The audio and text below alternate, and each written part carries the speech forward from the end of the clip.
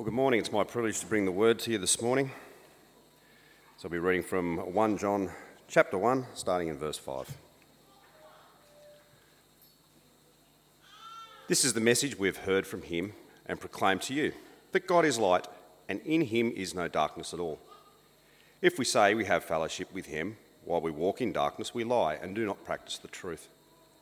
But if we walk in the light, as he is in the light, we have fellowship with one another. And the blood of Jesus, his Son, cleanses us from all sin. If we say we have no sin, we deceive ourselves, and the truth is not in us. If we confess our sins, he is faithful and just to forgive us our sins and to cleanse us from all unrighteousness. If we say we have not sinned, we make him a liar, and his word is not in us. My little children, I am writing these things to you, that you may not sin. But if anyone does sin, we have an advocate with the Father, Jesus Christ the righteous. He is the propitiation for our sins, and not for ours only, but also for the sins of the whole world. This is the word of the Lord.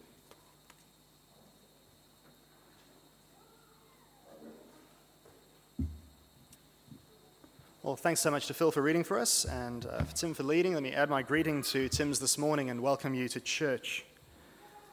Now, I was at the college in Brisbane the other day, and I was talking to a lecturer and another pastor, and as one does, the conversation got on to, what are you preaching about at the moment? And one of the pastors said, well, you know, we're reading through the book, Dane Ortland's book, Gentle and Lowly as a Church, so we're preaching about the heart of Christ. And they asked me, what am I preaching on? I said, well, we're doing a series on Christian basics, so looking at things like the Bible and prayer, baptism, the Lord's Supper. And they asked, well, what are you doing this Sunday? I said, we're doing sin. And he said, well, that's a basic that we don't need any help with. And he's quite right. Because no matter how long we've been a Christian, sin is the one thing that we never seem to really get the upper hand on. You know, there's patterns of thought and habits of speech and tendencies in our actions that seem to hang around like a bad smell from the life we had before we knew Jesus. And the more we walk with Jesus and discover the depths of his grace towards us in the gospel, the more acutely, actually, we become aware of our own sin. And incredibly, no matter how far we've come with Jesus, we'll still find new sins cropping up, things that come up in our lives that might have been unthinkable many years before, which hamper our walk with Jesus. I mean, just think about how many Christian men seem to get grumpier the older we get. In Romans chapter 7, Paul, the great apostle, with painful honesty, gives us a window into the war going on in his soul between what he wants to do for God and what comes naturally. In John chapter 8, Jesus invites those who are without sin to grab a stone and execute the woman caught in adultery. And of course, no one can answer the call. Our reading this morning says, if we say we have no sin, we deceive ourselves, and the truth is not in us. So despite what some say or choose to ignore, sin is still a problem for Christians. We are being renewed, so we're a work in progress. We're not finished yet. But thankfully, God promises that one day we will be completed when Jesus comes to take us home.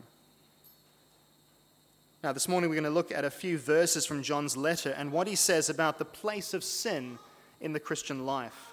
It's not a comfortable subject. That's why I'm very glad that Phil was reading for us. An airline pilot knows how to deliver serious news in a way that's easier to understand.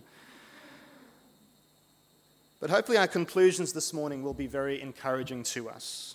So I'm going to invite us now to pray with me and ask the God who put these words in the Bible to teach us what they mean and how to obey them. Let's pray. Our God and Father, as we come to your word this morning, help us submit to you and to resist the devil. Let us draw near to you and be aware of you drawing near to us. Please help us to cleanse our hands and purify our minds, being willing to mourn and weep for our sin, humbling ourselves before you so that you ultimately may lift us up in Christ. And this we ask in Jesus' name. Amen. I'd like to read you something from an old book this morning as we kick off.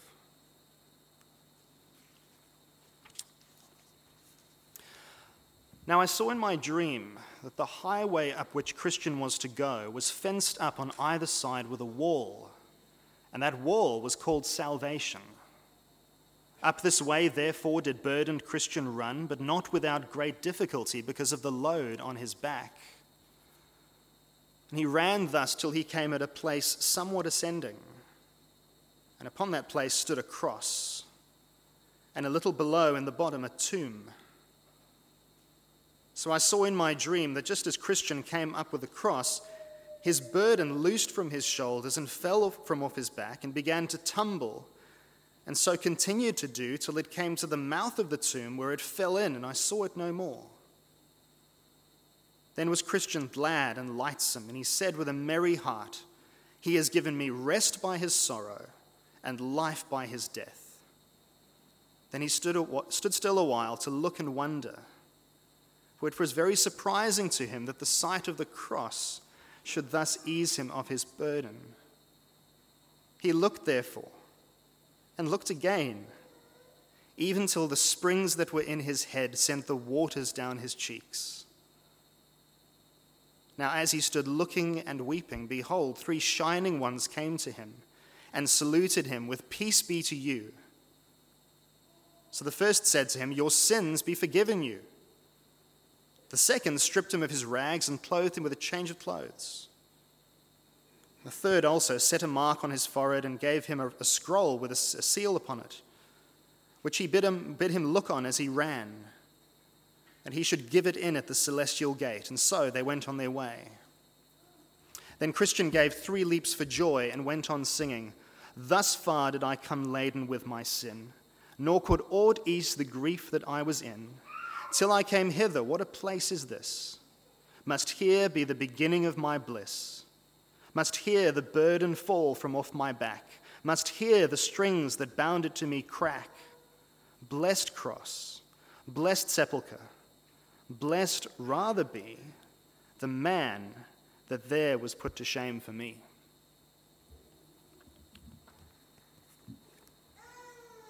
If you've never read Pilgrim's Progress, do yourself a copy and read it.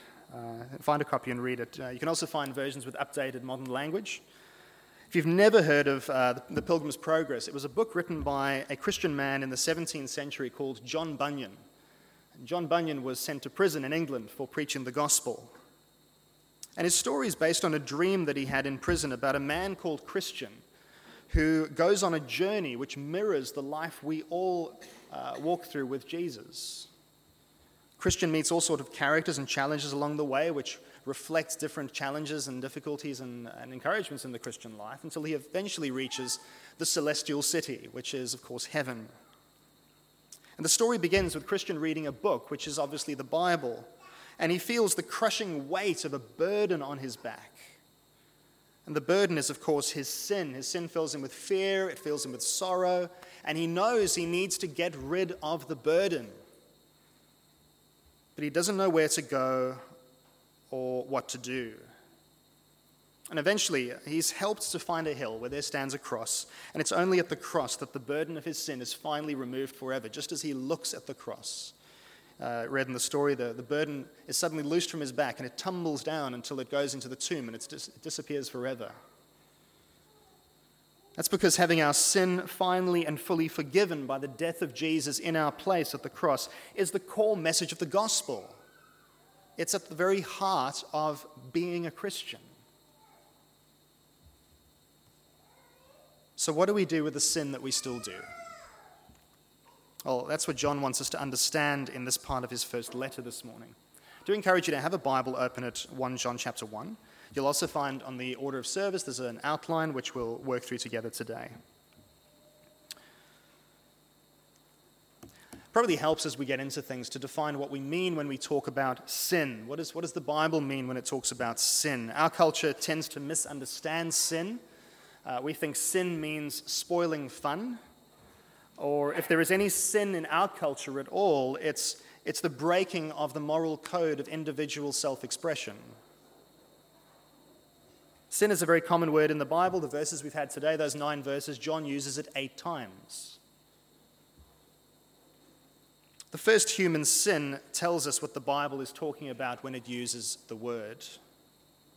So back in Genesis chapter 3, the first human beings choose to disobey God's clear command not to eat the fruit from the tree that God had pointed out in the middle of the garden. So when they did eat that fruit, in a sense, they committed a double sin. Not only did they disobey God by eating, taking the fruit from the one tree about which God had said no, but they also showed what they thought of all the other blessings and trees God had given them. They despised God's blessings. And this helps make sense of the name of the tree. The name of the tree, of course, Genesis 2:17, it's the tree of the knowledge of good and evil. And the point of the forbidden tree in the middle of the garden, with this name, therefore, was a constant reminder that the knowledge of good and evil belongs to God alone and not to human beings. In other words, only the Creator has the right to define what's good and what's bad, not the creatures he's made. Our job is to simply accept and obey his rules. So Bruce Milne's definition of sin, I think, is as good as any. At the heart of sin is that which de-gods God. Sin is our rebellious refusal to let God be God.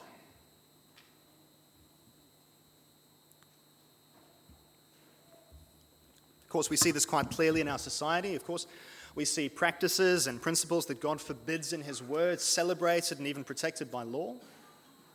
But let's be careful here, because an excessive concern with the evil out there can actually blind us to the danger of the evil in here, which is certainly what the Bible is concerned about. Because sin is there in our own hearts as well. It's every time we feel justified in hurting someone else, or in serving ourselves at others' expense, or indulging ourselves in something that God has ruled out, or finding our truth and worth elsewhere than in the God who made us. That's sin. Every time we put pleasure or comfort or convenience over obedience to the Creator's design plan, that's sin. And we all do it. We've all done it all our lives. We've never needed to be taught how to sin. It's in our DNA and has been ever since Adam took the first bite. Sin is criminal activity in God's kingdom, and therefore it deserves to be met with the full weight of God's law. It must be punished. And friends, remember, it's not the evil in the world which will keep you out of heaven, it's the evil in your own heart. But of course, this is what the cross of Christ is all about. God's own beloved Son receiving the punishment your sin deserved at the hands of a righteous judge, so that you may, by faith, receive God's mercy and grace and be transformed from his enemy into his son or daughter. Isn't the gospel wonderful? Well, we need to be clear about what sin is as we come to hear what John's got to say to us today. Let's get into the passage itself. We'll look at our first heading, light and dark, from verse 5 to 7. You need to know, as we come to this first letter of John, that John's writing actually a very repetitive letter. It's a repetition of warnings and appeals that are based around three important themes, which are hallmarks of genuine Christianity. The three themes are interconnected, and they are these. Number one, belief in Jesus Christ as God's promised king and rescuer, and as God become man. That's number one. Secondly, and number 2 and 3 flow out of the belief in Christ. Number 2, belief in Christ expressed in truly Christ-like behavior. So righteousness in obedience towards God. And then thirdly, third hallmark of genuine Christianity is belief in Jesus expressed in truly Christ-like love towards fellow believers. So belief in Jesus Christ, Christ-like behavior, Christ-like love. Those are the three hallmarks of genuine Christianity that John wants us to notice in his letter. Apparently there were people known in this church or connected to this church who made bold claims about having a relationship with God, being close to God, about doing work for God. But their claims were undermined by their attitudes towards other Christians and towards their own godliness, towards sin. These attitudes contradicted their claims to fellowship with God because it made it clear they did not believe in the gospel. Jesus was not their Lord and Savior. So John writes to warn and encourage. And so he begins his letter in verse 1 to 4, affirming the credibility of the gospel as an eyewitness to who Jesus was and what he did. Remember, John was one of the inner circle of Jesus' disciples. He spent 3 years with Jesus, hearing Jesus, seeing Jesus, talking to Jesus. He knows he was there.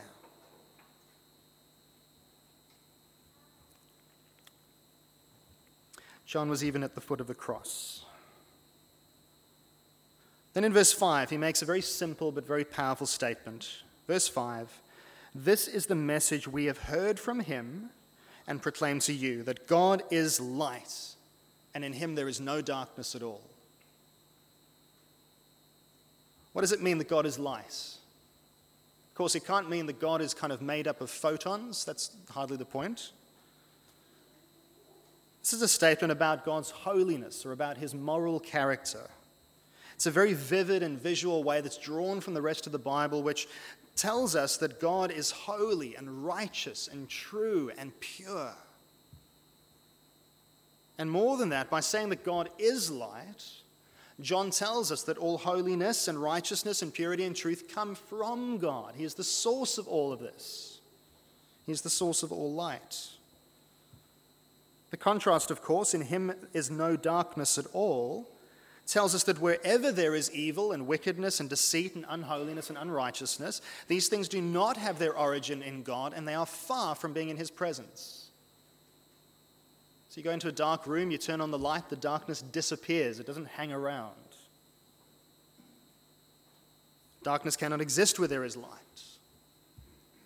And so there's a problem if we either consciously or unconsciously claim to have a relationship with God while ignoring, excusing, or even redefining the sin in our lives. Which is why John goes on to say in verse 6, "If we say we have fellowship with him while we walk in darkness, we lie and do not practice the truth." Now, this is the first of 3 pairs of if statements in this section. There's 6 ifs, 3 pairs. And this is a very serious warning. Because no matter how rationally, pointing to evidence, or how passionately we might claim to be a Christian, to have fellowship with God, to believe in the gospel of the Lord Jesus Christ, if there is sin in our lives which we're holding on to, tolerating, maybe even enjoying, justifying, excusing, making no effort to deal with, then we are living a lie.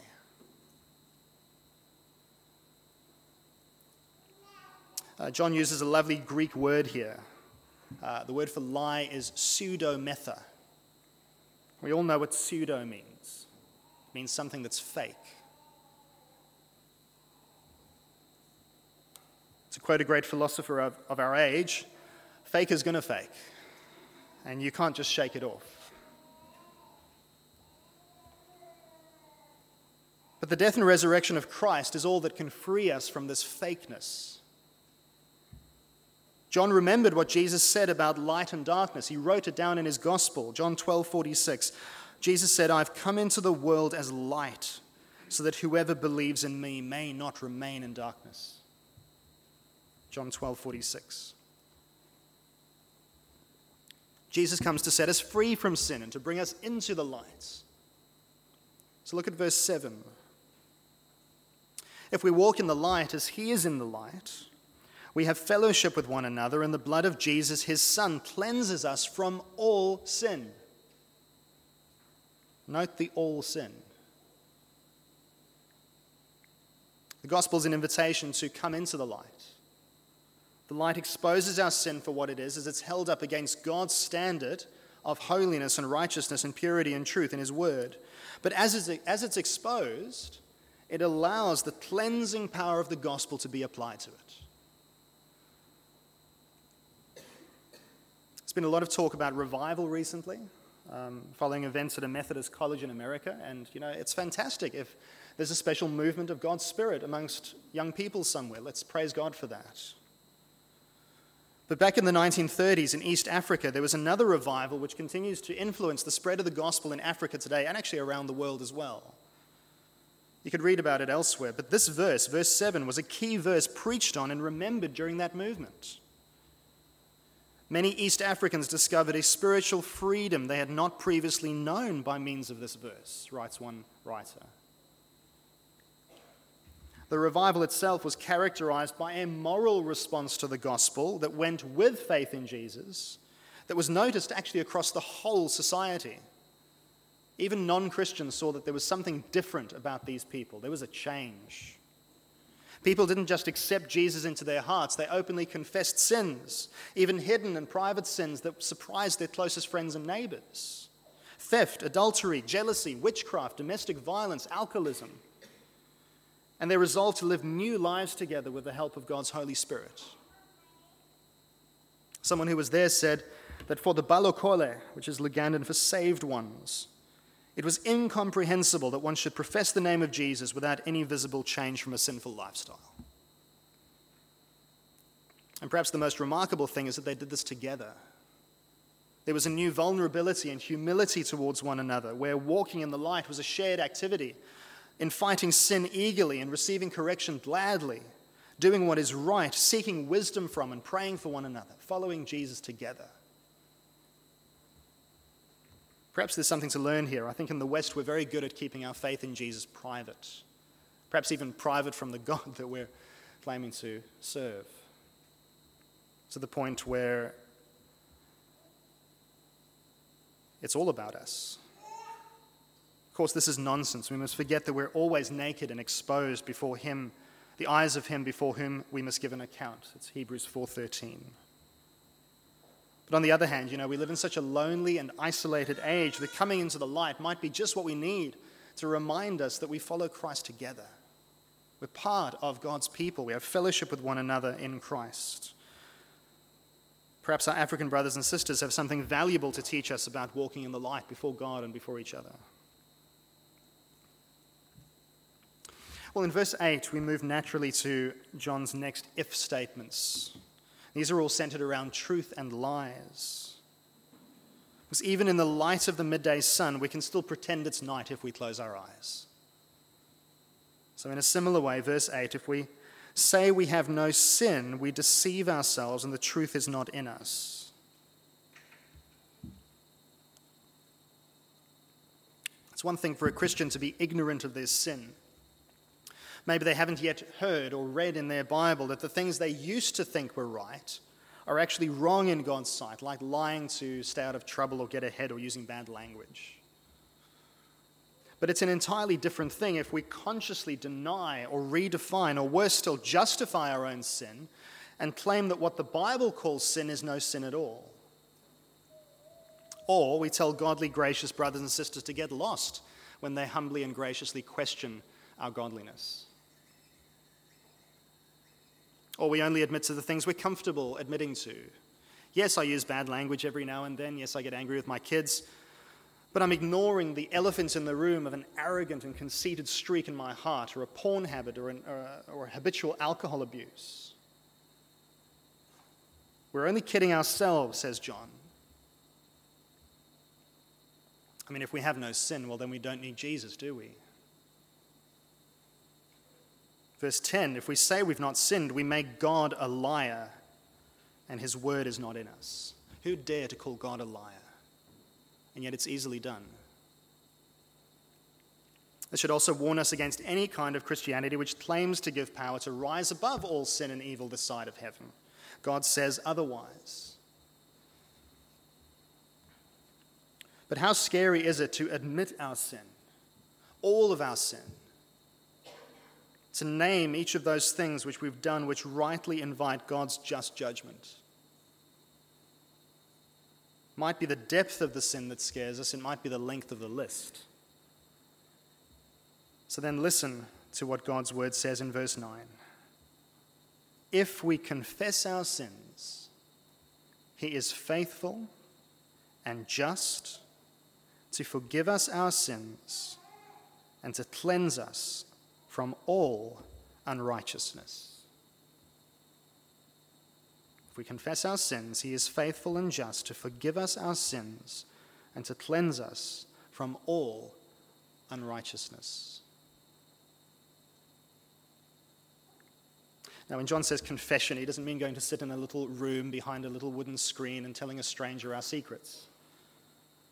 When he says confess, he literally says use the same words or in context, to agree with another's words. See, Christian confession means to agree with what the Lord says about our sin in his word. It's not about what we think we've done wrong. It's about what God says in his word that we've done wrong. It's what David says in Psalm 51 when he prays, "Against you only have I sinned and done what is evil in your sight, so that you may be justified in your words and blameless in your judgment." That's Christian confession. However, this humble submission to God's judgment also comes with a promise because of the gospel. That if we confess our sins, he is faithful and just to forgive us our sins and to cleanse us from all unrighteousness. God's faithfulness means that he never breaks a promise. God always keeps his word, so you can take this promise to the bank. His justice or his righteousness means that no sin ever goes unpunished, but also that the punishment is always fair. It always fits the crime. He never over-punishes or under-punishes.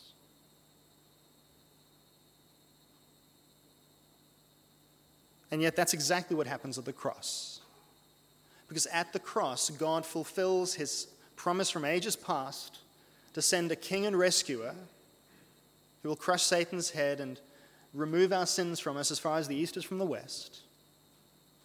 And at the cross, Jesus he makes the payment for our sins. He receives the punishment. The judgment falls on him until it is paid for. That's faithfulness and justice. And so God's faithfulness and justice comes to us in forgiveness of past sins and cleansing for future holiness.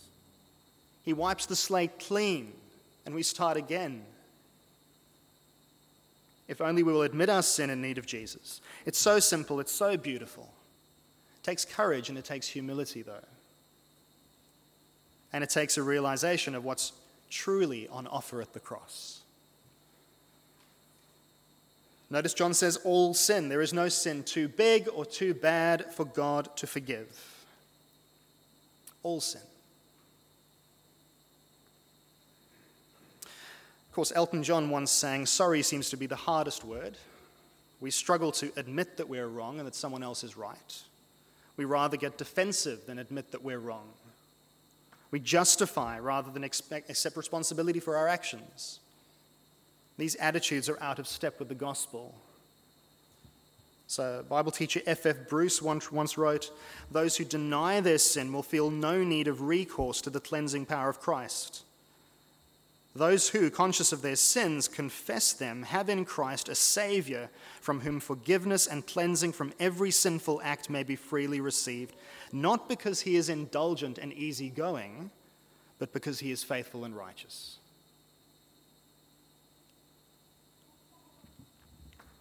Well, I hope it's been clear so far that it's not perfection from sin which means we're a real Christian. It's our attitude towards our sin which matters. This is our fourth heading, verse 1 and 2 of the next chapter. One preacher said that the issue is not sinlessness, but lawlessness. Even those in Christ will still sin. However, because we now walk in the light, forgiven and cleansed, sin should no longer be the norm for a Christian. Over time, the new you should be getting the upper hand over the old you. So the trajectory is upwards, even though the line may look like a whole bunch of squiggles. Our sin should no longer define us the way it once did. It's not who we are anymore. If sin is the norm, you may still be living in darkness and you need to come into the light. In verse 1 of the next chapter, John summarizes the thrust of what he's been saying with tender and compassionate words. He says, "My little children, I'm writing these things to you so that you may not sin."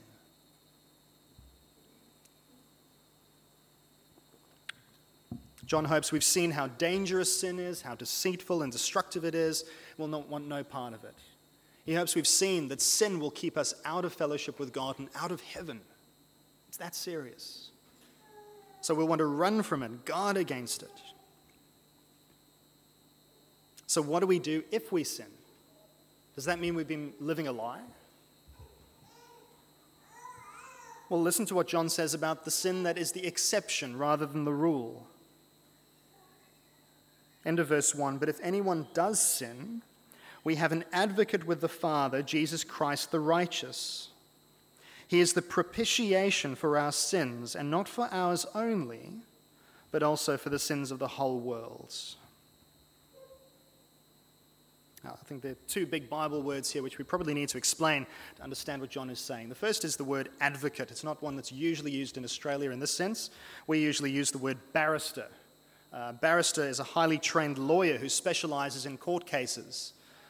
Incidentally, my father-in-law was a state advocate in South Africa, specialized in state legal cases. But this is who Jesus is. He is one who represents us to God in the heavenly courtroom. He is the one who is qualified to speak on our behalf to the judge. If you're a fan of courtroom dramas, only Jesus has the right to approach the bench and talk to the judge offline about the case. I might be wrong here, but whenever I read in the news that someone decided to represent themselves in court, I always kind of think that they haven't understood the gravity of the situation. How much more in God's courtroom? We need an advocate, and Jesus is our guy. The second big word is propitiation. This is a word which has come under fire at times because what it means about us is actually really hard to swallow. Propitiation essentially means a sacrifice which turns away anger. And that's necessary because our sin doesn't just put us at odds with God. Our sin actually makes a holy God who made us rightfully angry with us for disobeying.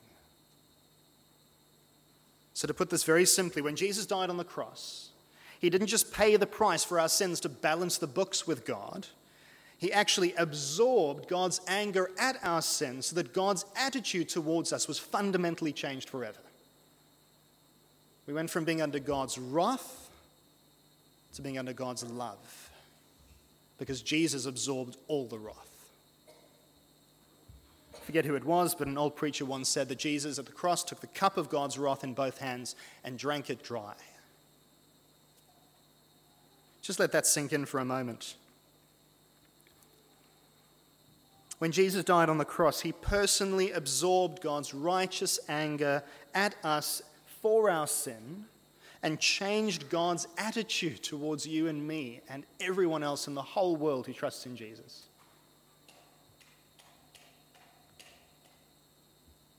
And so the God to whom we confess our sins through Christ, our advocate and propitiation, is a God who loves us, who loves to have fellowship with us, loves to forgive us, and loves to cleanse us from all sin.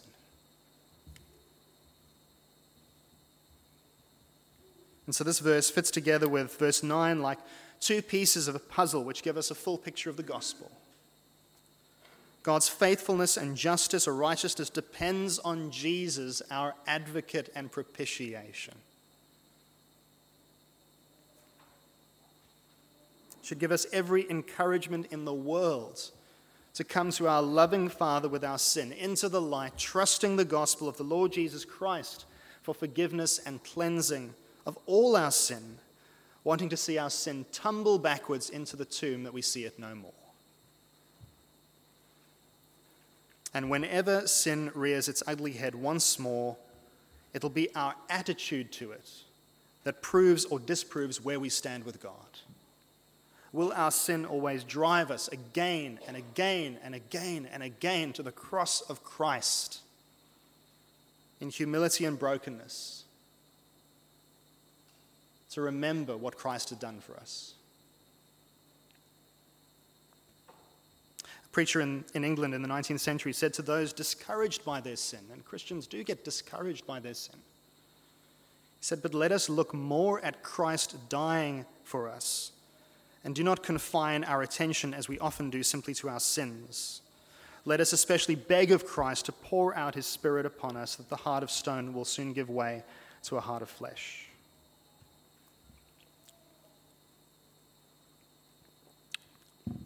In Pilgrim's Progress, there's a few occasions where Christian, having He's seen his sin be taken away forever, but he still struggles on the road to heaven. And each time, what gets him back on track is a remembrance of what happened at the cross. There's an occasion where he loses his scroll, the written proof that he belongs in heaven. And what does he have to do? Well, he has to retrace his steps until he finds it again. Go back to the cross, back to Jesus.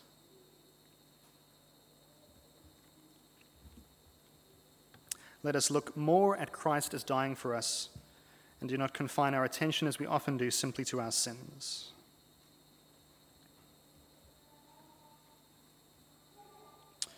What John calls us to assess here really is what our relationship with our sin says about the relationship we claim to have with God. Because, friends, a real Christian must be constantly alert to the possibility of sin in our lives, and that we may take it always to Christ's cross, to smother it, to starve it, to cut it out, or whatever else we need to do to get rid of it. So John Owen, the Puritan's famous words ring true: be killing sin, or it'll be killing you. And the way we do this is through what the Bible calls repentance, humble, honest confession of our sins to God, and asking for forgiveness through Jesus, and then resolving with God's help and all the help he provides to walk in the light and not in the darkness anymore. It's no surprise that Jesus includes forgiveness as a daily theme in his Lord's Prayer. Every time you pray, say, Father, forgive me. Because he knows what our life will be like, but he also knows where we need to go with our sin.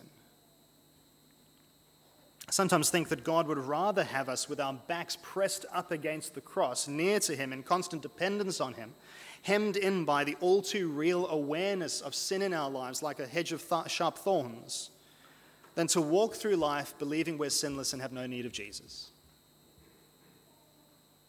In other words, a healthy awareness of our sin leads to a healthy appreciation of our Redeemer, the Lord Jesus Christ. It's easy to believe that our greatest efforts and energies as followers of Jesus must be focused on skills like praying and reading the Bible and sharing the gospel. I think, in fact, Jesus and the New Testament writers call us to prioritize dealing with our own personal sin with the gospel.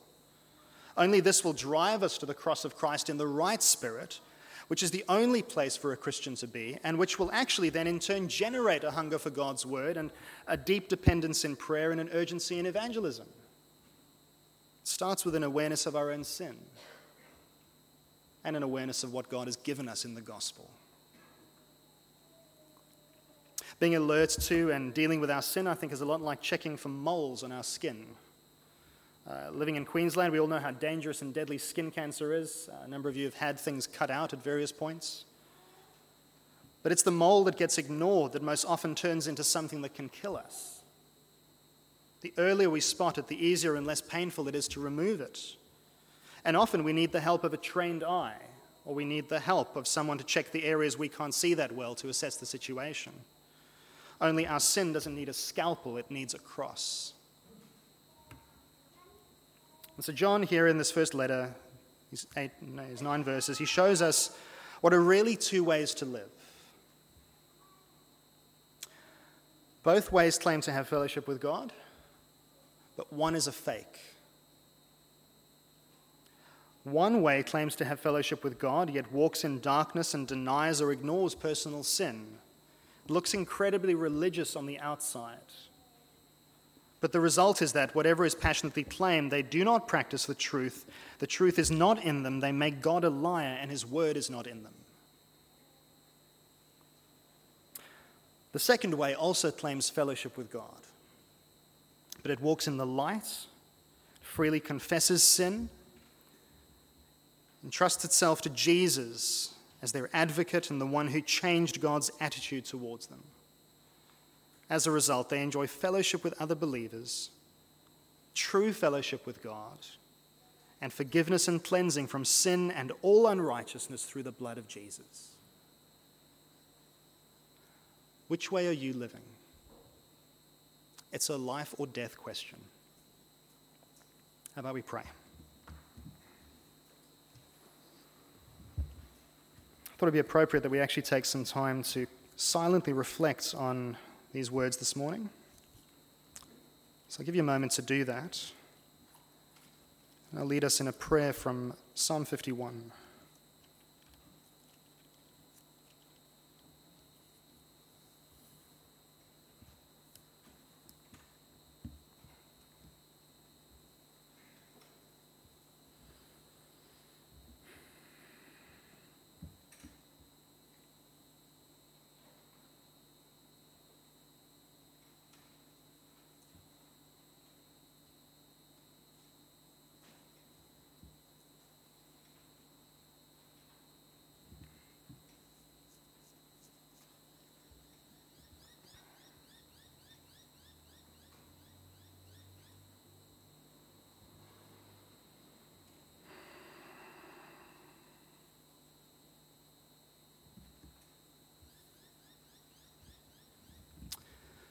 Have mercy on me, O God, according to your steadfast love.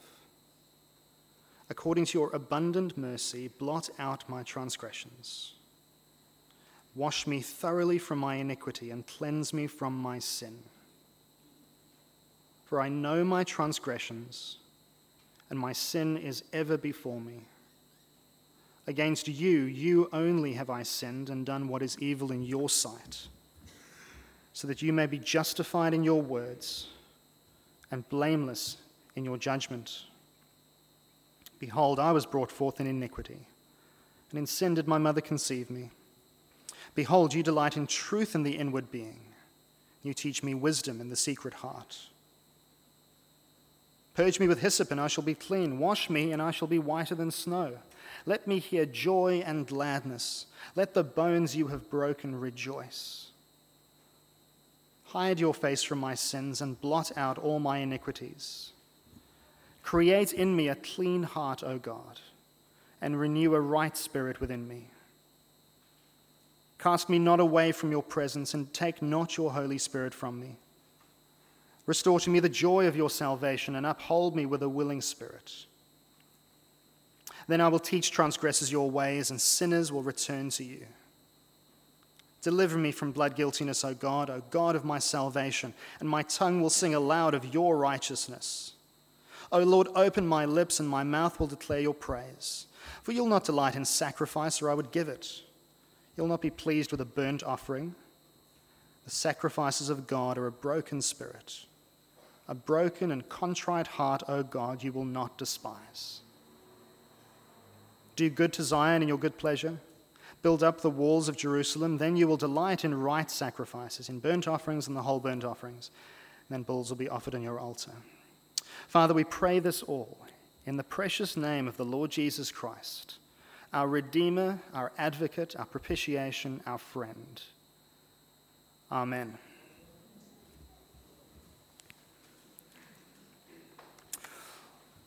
We're going to close our service by... Thanks everyone for staying back for this Q&A. So apologies that you got to listen to my dulcet tones while Toby's at a music meeting today, so I'm filling in. My name's Rob, if anyone doesn't know me, and please just let me start with prayer and then we'll get underway, if that's okay. Father, we thank you for the chance to be here this morning as a family under you and to hear from your word this morning and to meet afterwards here, Father, and to just explore further about our understanding of sin and what it means to you, Lord, and how we can live as Christians under you in light of that. And Lord, we pray this morning that would be just a time of great learning and exploring your nature, Father, as we listen to your Holy Spirit. Amen. Alrighty, so I think we just jump straight into any questions. Has anyone got any burning questions right now? We don't have anything on the slides, so feel free to stick a hand up and I'll run over to you. Where's Luke? Ooh. See, if it was an auction, I would have said 2,000. He's gone 2,000. All right, so I haven't fully articulated this. This is just a thought that popped into my mind. But for Christians who have one particular sin that they battle with that is maybe persistent, regardless of whether it was in their old life before knowing Christ or whatever, how do you think that, sometimes that can cause tunnel vision and, make them like kind of blinded to other areas of sin in their life, or even just the good areas of God working in their life as well?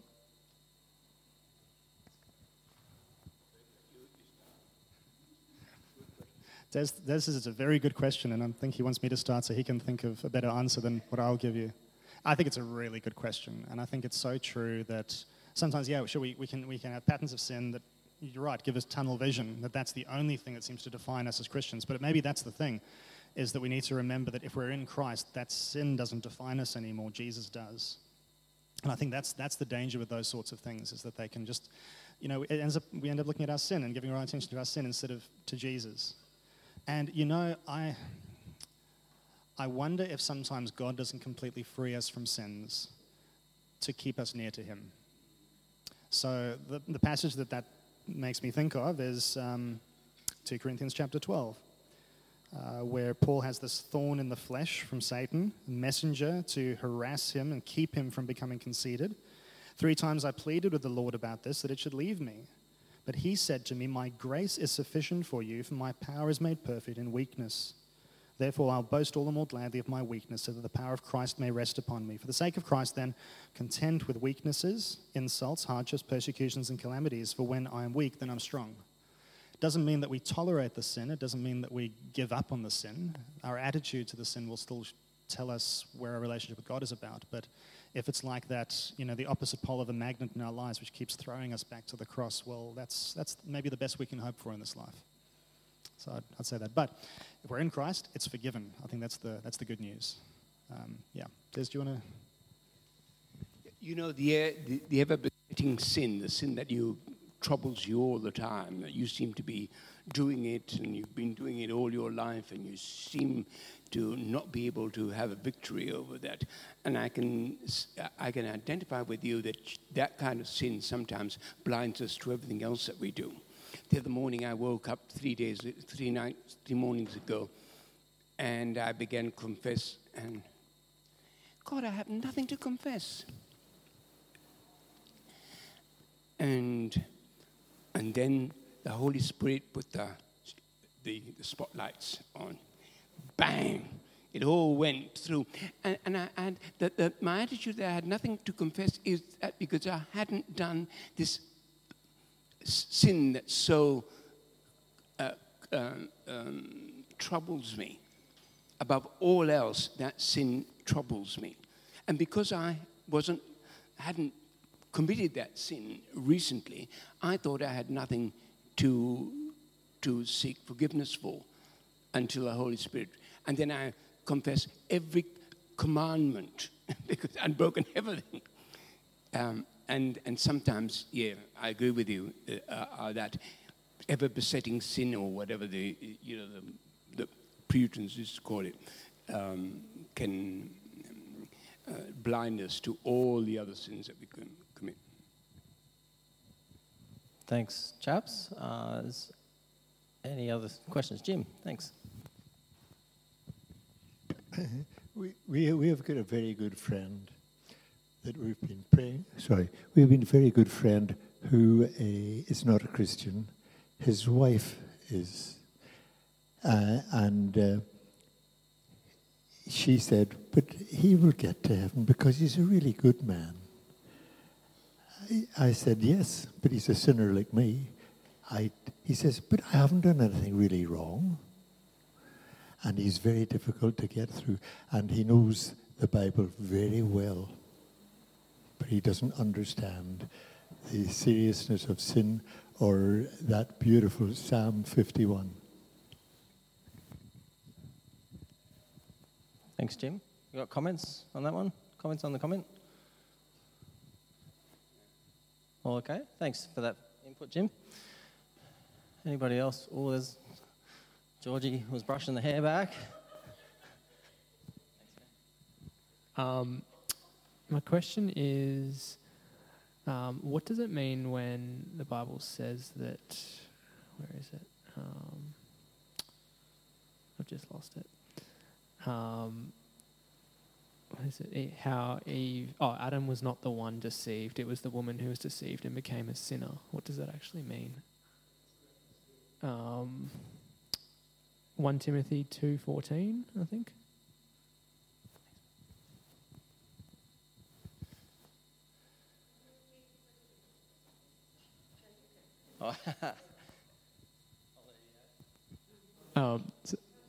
Okay, the question was, what does it mean when the Bible says that Adam was not deceived? Oh, where is it? Okay. Adam was not the one deceived, it was the woman who was deceived and became a sinner.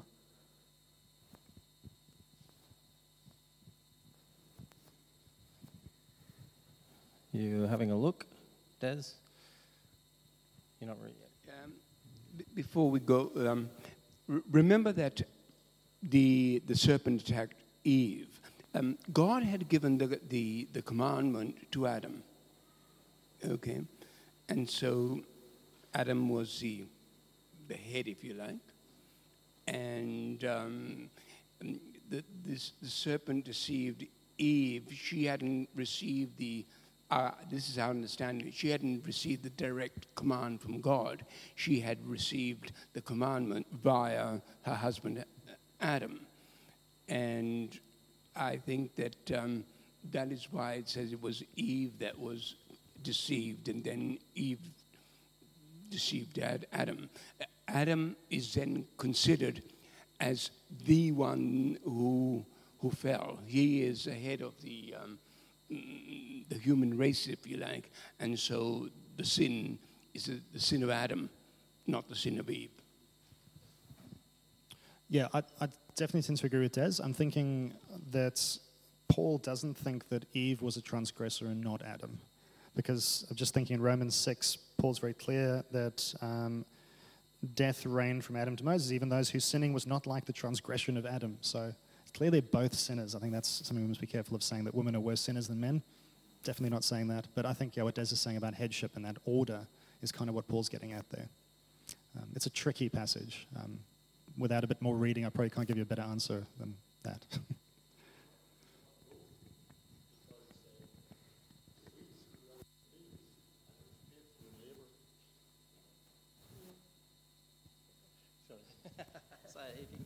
I thought it was both were at fault because weeds grew up and we had to have a job keeping the weeds down, and Eve had a terrible time in labour, and I know that very well. Yeah, quite. So they're both punished equally as sinners under God. Yeah, absolutely. All right, Mark, and then we'll go to some online questions. Yeah, I just want to put in my 2 bobs worth. The sin was not being deceived. It was eating the apple. Adam made a conscious decision to eat the apple. He knew what he was doing, and therefore he sinned for all of us. Alrighty. If we go to the first online question there, so if a person is accused of sin, must the details of the fault be made known of the accusation before any discipline is enforced?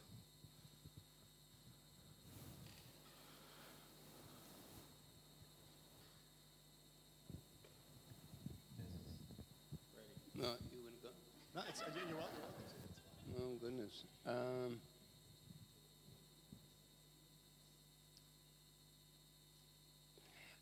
Obviously, there has to be, if somebody accuses something of someone, you can't say, well, that person is guilty of, well, I can't tell you what it is, but that person is guilty of, terribly guilty of, what a terrible.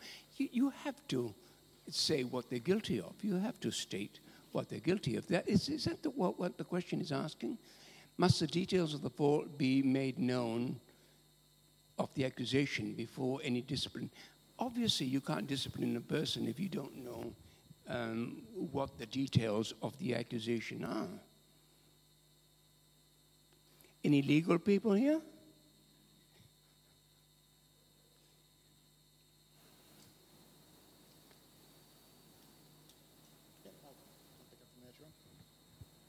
Yeah, I'm presuming the question's in the lines of church discipline. So Matthew 18 comes to mind. The principles of, if your brother sins against you, go and tell him his fault between you and him alone. If he listens to you, you've gained your brother. If he does not listen, take one or two others along, that every charge may be established by the evidence of 2 or 3 witnesses. If he refuses to listen to them, tell it to the church. And if he refuses to listen even to the church, let him be to you as a Gentile and tax collector. I'm presuming it's kind of in the realm of that sort of discipline. But I think certainly the principles at work here in the thing aren't to rush straight to full-on church discipline, excommunication, those sorts of things. There's a principle at work here where the circle is kept small, the details of the fault are kept small as well until such time as it's necessary that has to happen. Church discipline's a tricky area. This is one passage which teaches us how to approach that. But I'd certainly say that they need to be, if it's discipline that's in view, then the details of the fault should be made known to the person so that they can first have an opportunity to respond and repent and address that. That certainly seems to be the tenor of what's going on here in Matthew 18. Hope that's helpful, whoever asked that question. Thank you. I guess anything further for the next question down, talking about being accused of a sin anonymously and action taken without fair trial or 2 to 3 witnesses. And there's a Deuteronomy reference there. Is there anything further you want to comment on in light of that question as well? Sort of in the same theme. Just going to look that up if that's okay.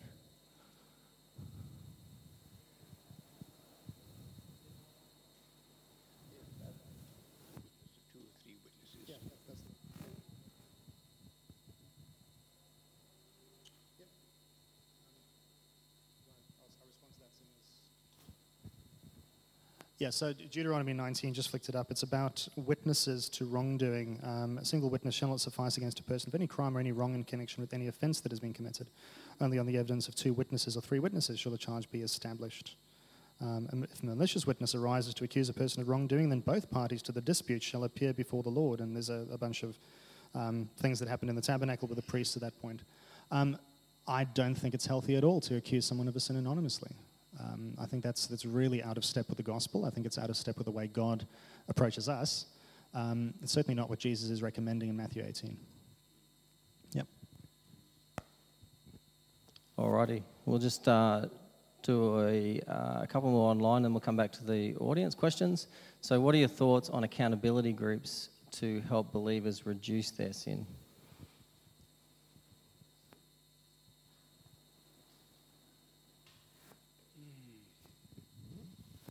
Yeah.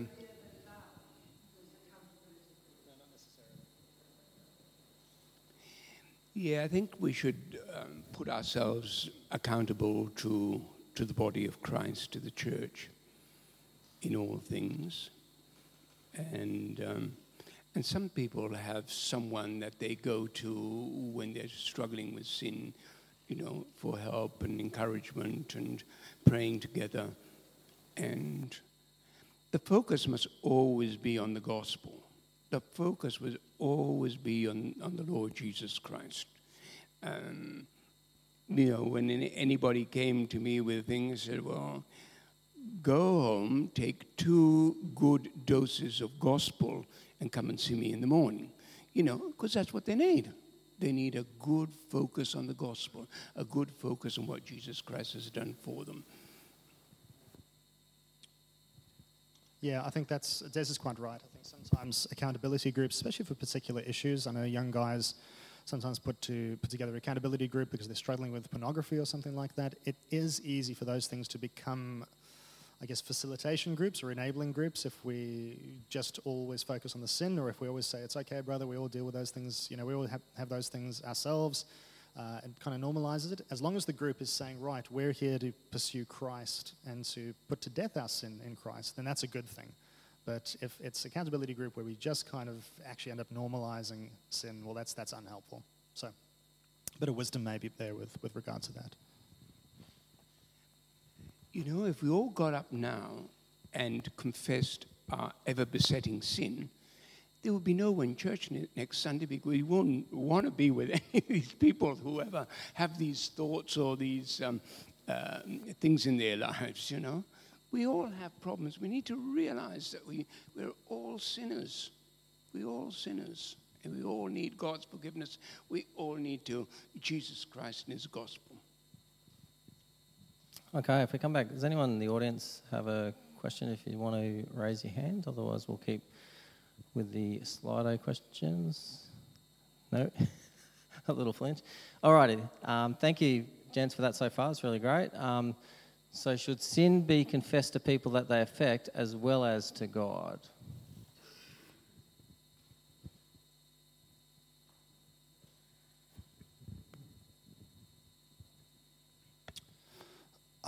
I don't know if that's a biblical principle that says that's always true. It should always be confessed to God because he always knows and sees. I think somehow it could be actually quite unhelpful to confess a sin to someone that they affect. You know, I don't know how it would go down if I came up to Bruce and I said, "Dear Bruce, my brother, I confess that I've had some really, really bad thoughts. I've wanted to wring your neck the last few weeks." I don't know how helpful that is necessarily. That's probably something between me and God. I know there might be situations where it's not quite true. And not that I do want to do that, just by the way, just clarify. But yeah, maybe not always. It's a wisdom issue, perhaps. Yeah. I don't think we should make a black and white rule on this one. Somebody once came to me and told me, I need to confess to you something. And they confessed it. And I had no problems with this person. I was really... But after they confessed and what they were thinking of me, I think our relationship went downwards. And I had no concept of their evil thoughts concerning me or their hatred or whatever. But after that, it ruined the relationship. Alrighty. The next question is, did God create sin? Great question. No one's reaching for the microphone. Yeah. We can read from the confession. Yeah, we could read it from the confession. I'll go back to this morning's passage. God is light and him is no darkness at all. Sin is not the opposite of goodness, I guess, in that way. Sin's the absence of goodness in the same way that darkness is the absence of light. So it's not something that God actually creates. It's something that exists where God's goodness is rejected. I guess that's how I'd answer that question. So God didn't cause Adam and Eve to sin or any of that kind of stuff. He knew it was going to happen. He created the world with that built in, but he didn't make sin. Sin's the vacuum where God's kind of pushed out. Does that make sense?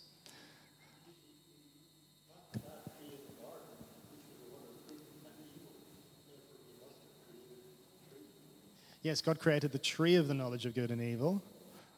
Yes, but he didn't create sin. That's, yeah. Des, do you want to? I leave the confession to answer that question. All right, anything else in the audience before we go to the last online question? And then we're probably all close to time, but has anyone got any other burning questions? Alrighty, so the last one then on the screen, and we can come back to the audience again, but how do I deal with sinful thoughts that plague or trouble me, but I didn't commit? The sins of the mind are the most difficult to deal with, because, to commit actual murder, I have to go out and kill somebody. To commit adultery, I have to go out and commit adultery. To steal, I have to go out and take something from somebody else. But the sin of the mind, the thoughts, can be with you all the time, Sometimes they plague you. You can't get away from them. In Philippians, can you put up that Philippians where Paul speaks about thinking about good things. Everything's wonderful, everything's good, everything's praiseworthy, everything is, I can't remember the words exactly, but maybe chapter 4 or something in Philippians. And the only way is to think about good thoughts, because if you think about the bad thought, I shouldn't have that bad thought, the thought is there, isn't it? The moment you think about the bad things that you don't want to think of, you're thinking about the bad things. But you need to replace the bad thoughts with good thoughts. And sometimes that's very difficult. Yeah, I'll just read the passage Des is referring to. I think he's right. Finally, brothers, whatever is true, whatever is honorable, whatever is just, whatever is pure, whatever is lovely, whatever is commendable, if there's any excellence, if there's anything worthy of praise, think about these things. I think that's the answer, really, is replace the thoughts. Sins of the mind, like Des said, are really, really difficult because they just come unbidden, but we need to drive them out with better thoughts. If we focus on them, we're going to think about them. If we focus on better things, then cool. I'll hand the mic over to Rob. All righty, a couple of last ones. Thanks, Chris. We're not talking much about Satan, are we? But I think that Satan often puts thoughts into our minds.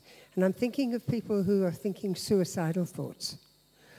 And for them, it is so hard for them to suddenly start thinking, oh, what a lovely day, and aren't those flowers a pretty colour? Because Satan's he's got a hand in it. And we forget that. And depression is another one. Depression is like a dark cloud that fills your mind. And no matter what you think you ought to do, you seem to be powerless. And so I think as Christian church, we should remind ourselves sometimes and learn more how to resist the devil, and then he will flee. Yeah, I think Christine's absolutely right. Just to clarify for everyone, we're not saying that that suicidal thoughts or depression are sinful in and of themselves. I think we've got to be careful of saying that, but certainly that all these things we need to be bringing to Christ and finding our victory and our overcoming in him and what he can do rather than in ourselves. Yeah. Mm. I was just going to also mention that we're not the only ones that struggle with this. Paul himself struggled with these thoughts and everything. I can't remember where it is. You might be able to mention, is it in Romans or something? But yeah, the things that I don't want to do, I end up doing, and the things that I want to do, I end up not doing. Who will free me from this body of death? So, it's something that we all have to persevere in.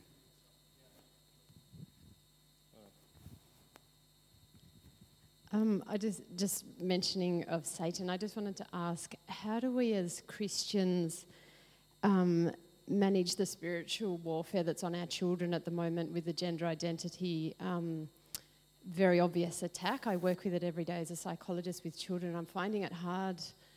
Every single day a new client of mine has had Satan whispering in their ear about it, and just how do we counter that? And I guess that's my question. Thanks for that. Emma? The simplest, strongest medicine is usually the best. So prayer, absolutely. God can do things in people's hearts and lives that we can never even imagine doing. The second is to be mindful of the gospel. A biblical gender framework is not going to do what the gospel can do in someone's life. So we've all got to make sure we've got the order right. I think that's very important. And I guess in your workplace, you probably have it's limited in what you perhaps can do and can't do. Yeah.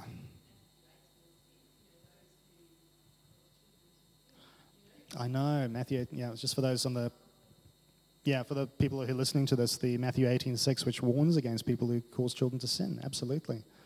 It's a tragic situation, but I guess we've got to, as best as we can be models of men and women who trust in the gospel. Even despite what we can and can't say necessarily, they must see in us something that's desirable, that actually answers their questions because we know Jesus. Yeah, that's a tough one though, and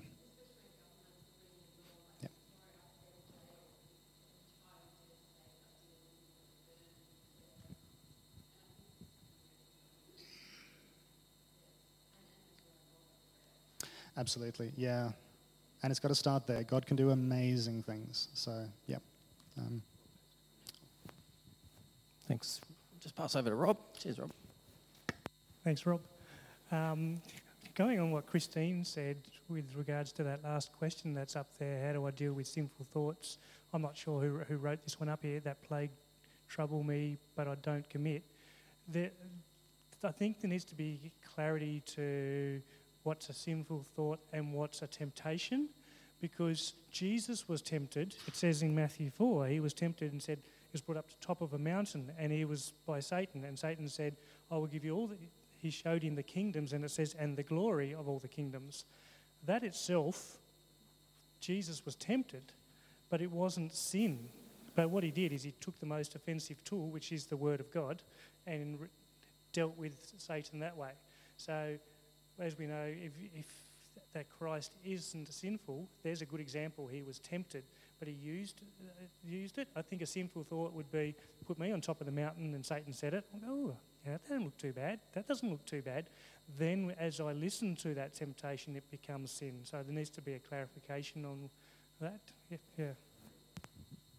Yeah, thanks. Good point, Rob. You guys want to comment on that? All good.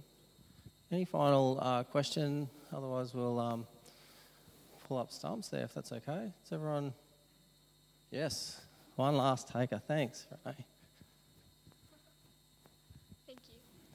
I just had a question. Like, in Emma's case, obviously that's really hard for her to know what to say in that situation, but I'm just a bit confused. Like, how do we know, like I'm at school and it's just hard to know what to say when people talk about their, like, gender and all that stuff. At what point, like, should you, like, obey the government and what they're advising to God's truth and what you really know that you should say, like, even if you can get in trouble? Because I know that in the Bible, a lot of the time, like a lot of the apostles said stuff that was, like, against what the Romans and stuff wanted them to say, but and they were in jail for that. But I feel like it's easy to go, no, like, we need to do what the government says, but I think that it's important to say the truth in spite of that. And in Emma's case, it would be so hard, like, where's the line with that? And what's your thoughts on that? Thank you. Yeah, great question. Pass over for a response there. Cheers. I'll hand over to Des now. I think he might also have some helpful stuff. It's a tough one. I think just like in Emma's case, it's a really, really tough one. I think what we've always got to remember that telling, in the case of maybe a friend who's gender diverse or something like that, or has a different sexual orientation, that's a big thing for them, telling them that's wrong, you should be this, is not necessarily going to win them for Christ. Belief comes before behavior. And so I think there's a really valuable maybe contribution you could make in that situation where you could love a person and not be shocked by, sometimes it is attention seeking, sometimes it is that sort of thing. Love them and don't be shocked by it. Treat them as a person.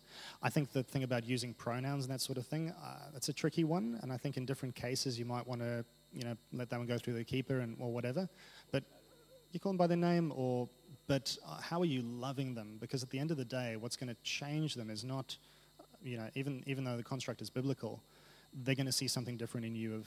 You think about the world differently. You've got different hopes, different sense of self, and you love them actually, and that's going to blow their mind. I say, I think it's in 1 John. There's no law against love, so that's always a safe bet. Love them, be hospitable, welcome them, and pray for them. Pray that something might change. Yeah.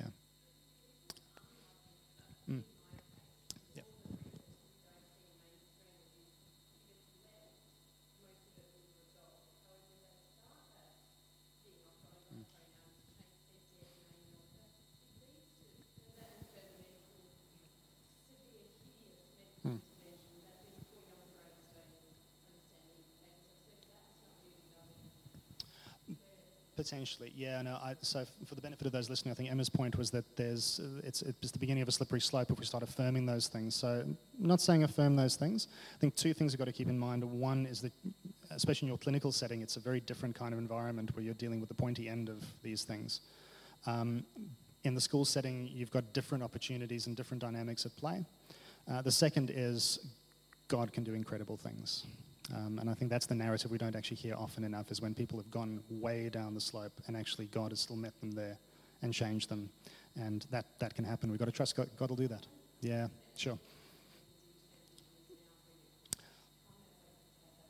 Exactly. Yeah, we don't hear enough about those guys who've detransitioned, and yeah, so there is something going on there. But yeah, the prayer, love, gospel, those are the things. They're simple things, but they're things that we can do and trust God with the outcome. Yeah, it is a tricky one. It's an area that's kind of we're still learning how to navigate, I think, as Christians as well.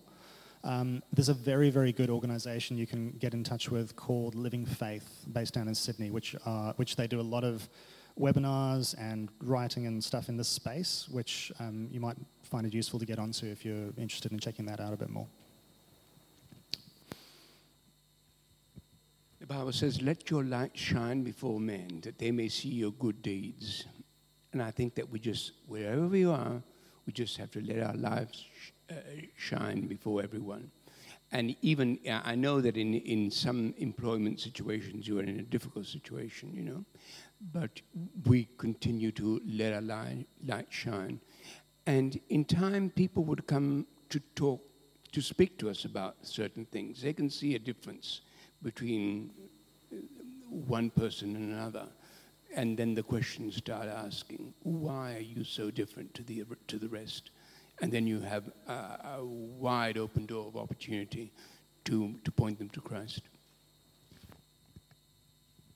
Alrighty, thanks everyone. We'll close up there if that's okay, if there's no more questions. But yeah, feel free to hang around and have a chat, or again, a bit of a plug for home groups that our community groups meet during the week, and this is a great opportunity to dig in and explore and discuss even more. And I know youth group in particular is working through the question of identity this term as well, which is really encouraging to see those guys chatting through some of those issues as well. So yeah, just encourage you, if you're not in a home group, to come and see one of us and have a chat about that. But for now, we'll close in prayer. If I might ask Des to pray, if that's okay. Thank you. Heavenly Father, we thank you that we've had this time together. We all struggle with sin. We all struggle with our fallen nature. And so, Lord, we're just sharing our experiences and the things that we struggle with. But we thank you, Father, that Jesus Christ took upon himself every single sin, and he paid the punishment for that sin. We heard this morning about Jesus turning away, absorbing the wrath of God so that we receive the love of God.